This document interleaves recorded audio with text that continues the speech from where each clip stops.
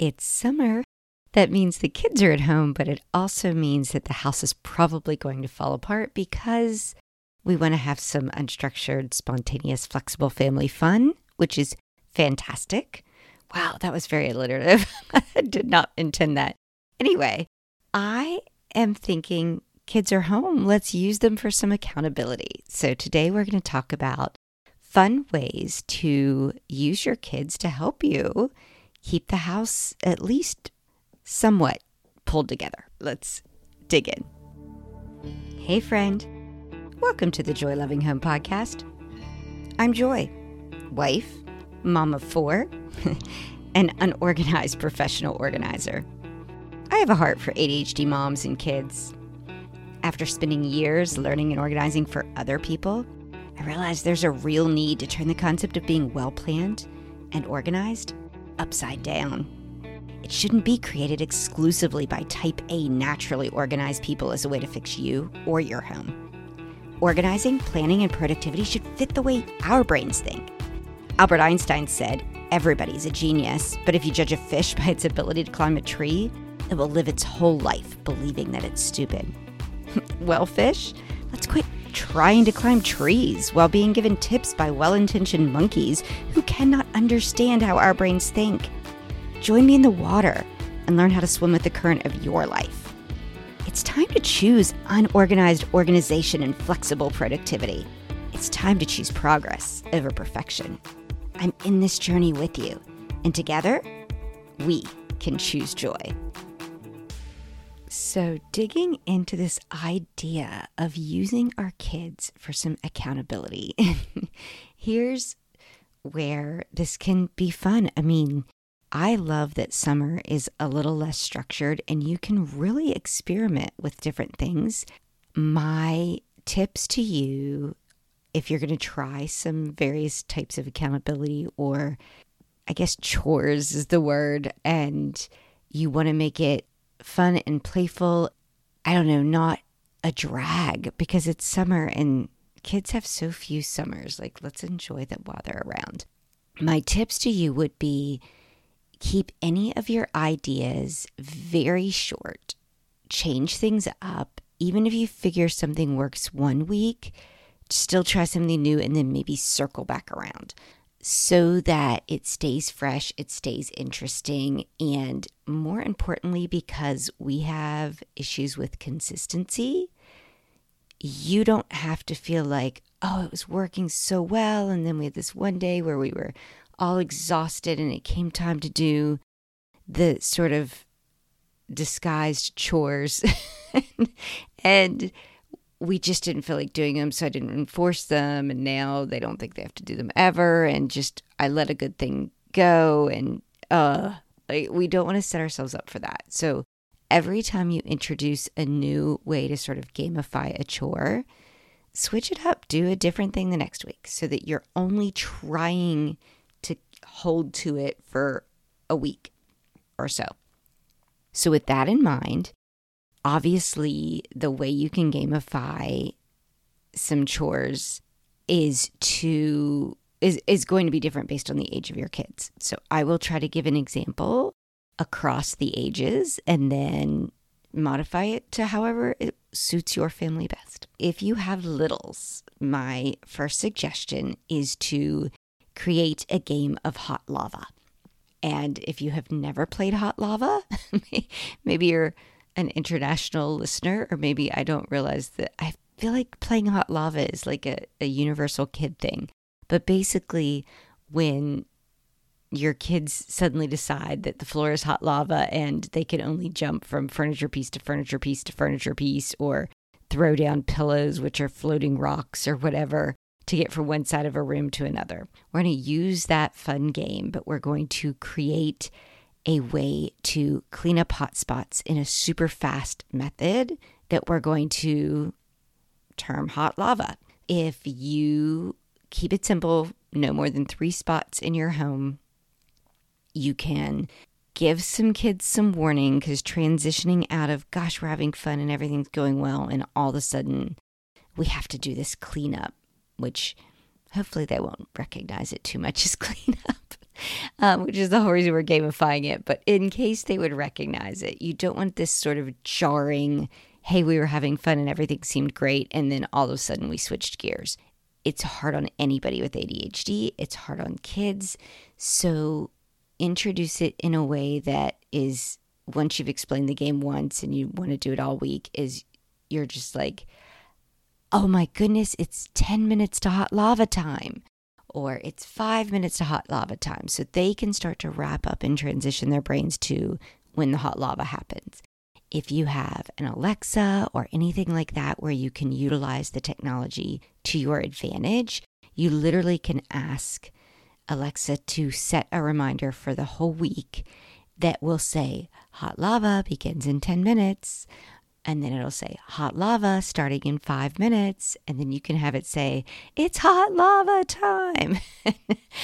She'll say it more robotically. It's a shame you can't give her some personality. But anyway, what hot lava time for your littles would be is you can choose the main living space floor.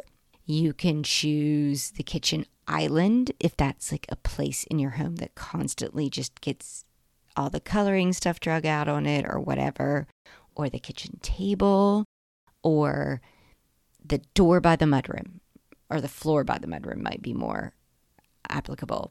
And all of a sudden you go, oh my goodness, it's hot lava time. And you can even have fun music that's sort of upbeat and frantic playing, and have those songs picked out by Alexa to start playing as soon as hot lava time starts. And you know you're racing against before the music stops. It would be a fun way to be like, anything left on the floor is going to disappear in 5 minutes because the hot lava is going to get it. And so you run around and scramble and try and get all of the things off of the floor and off of the island, ideally as a way of putting them away. But at the very least, if this is the last thing you do right before you start bedtime routines, when you're done with bedtime routines and you come back down, you're going to be like, I don't have all of this stuff to clean up before I get to sit down. And you don't have this nagging, oh, everybody's dragging their feet. Nobody wants to do it because we're all so tired because it's the end of a long summer day. They've just gotten to play one more game before bed hit. So anyway, that's an idea for littles. I don't know how long the hot lava game could last, possibly through the elementary school years. You know your kids better than I do. All right, next level up would be like late elementaryers, preteens, middle school age sort of group. You can kind of entice them with, guys, do you remember we used to play hot lava? It was so fun. What if we do this like spin on hot lava? And if we can beat the clock as soon as the timer starts that it's hot lava time, if we can get all these spaces cleaned up, I'll let you stay up an extra 30 minutes, right? So already have in mind your sort of summer bedtime, but back it up by a half hour and then tell them if we fulfill this hot lava fun at the end of each day, I'll give you an extra 30 minutes. You can arrange it any way you want to. They don't know what your plan was. And then literally let Alexa help you out. Let some music help you out. Again, give warnings because transitions are hard. And just as soon as hot lava time starts, you can go, oh my gosh, all right, let's do this. And they know it's more of a chore, but it's a twist on a chore. They know they're earning something at the end of it. So it's the staying up an extra 30 minutes with their phone, or, 30 minutes of extra screen time, or tomorrow you get 30 minutes with a friend, whatever, something that they're earning the right to do. And it's still short, quick bursts of sort of frantic clearing off of the spaces. And then if you have teens, high school age grouping, instead of gamifying it so much, just say, hey, every night I'm going to set a timer. We're going to 15 minutes. Each of you will be signed a spot that are these like hot spots in the house that I just need to stay on top of. You guys know that I'm a little scattered. You guys know that sometimes the house just gets chaotic and I don't want you to be embarrassed having friends over. And so if you guys will help me every night, you hold me to my spot, I'll hold you to your spots. If at the end of the 30 minutes or 15 minutes we get all of this cleared up, hey, I'll extend your curfew by the extra 30 minutes, or I'll, if you're a strict parent, you want to really lock it in, like I've changed the Wi-Fi password and you can have the Wi-Fi password that I'm going to change again in 30 minutes. Whatever your structure for your family teens are, give them some incentive. It may even be they earn some money. I mean, goodness, if your kids pay for their own gas and they're running themselves around and you're like, hey, I'll pitch in an extra $10 at the end of the week if you do this with me the next 5 days. Like I said, don't make it a weekend thing unless you just feel like it's working really well. Don't hold yourself out to anything longer than a week, but give it a try. Something to know that each day there's this quick burst of activity that will help you feel better each night when you're going to bed, that you just know the house has not completely blown up.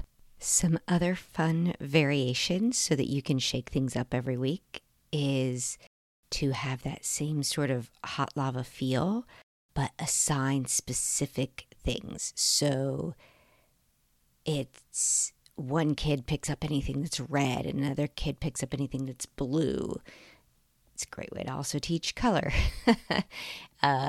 You assign them picking things up if they start with the letter that their name starts with, or picking up the number of things of their age in a certain amount of time. So if they're 4, go pick up 4 things. If they're 10, they pick up 10 things.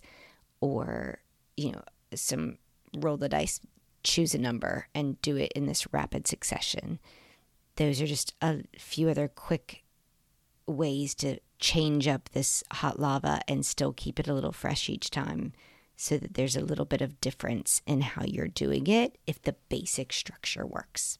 With all of that in mind, I hope you can give this a try. I hope it works. If you want to jump in the Facebook group and share your thoughts, I'll create a post on this where we can add extra notes of what worked, or you guys are creative, add your ideas so that we can share and learn from each other even more fun ways to have some fun with our kids and our accountability this summer. And until next time, choose joy. Did we just connect? Do you feel at home here? Oh gosh, then please do me a favor. I'd love to have you here for the next episode. And to do that, you need to follow or subscribe or hit the little plus button, whatever it takes to be here next time I drop an episode. And while you're at it, if you could scroll down and find where people rate and review the podcast, and if you would add your thoughts, it would mean the world to me. First of all, it would help other moms like us find me, and they wouldn't have to feel so alone. But I actually just like hearing from you. It means a lot to know your thoughts, and so that I can keep doing a good job and having episodes that mean something to you. So connect with me. DM me on Instagram. I'm at Joy Loving Home. Or you can email me, joy@joylovinghome.com. Or join my community. It's bit.ly/joylovinghomecommunity. I can't wait to hear from you. And remember, keep choosing joy.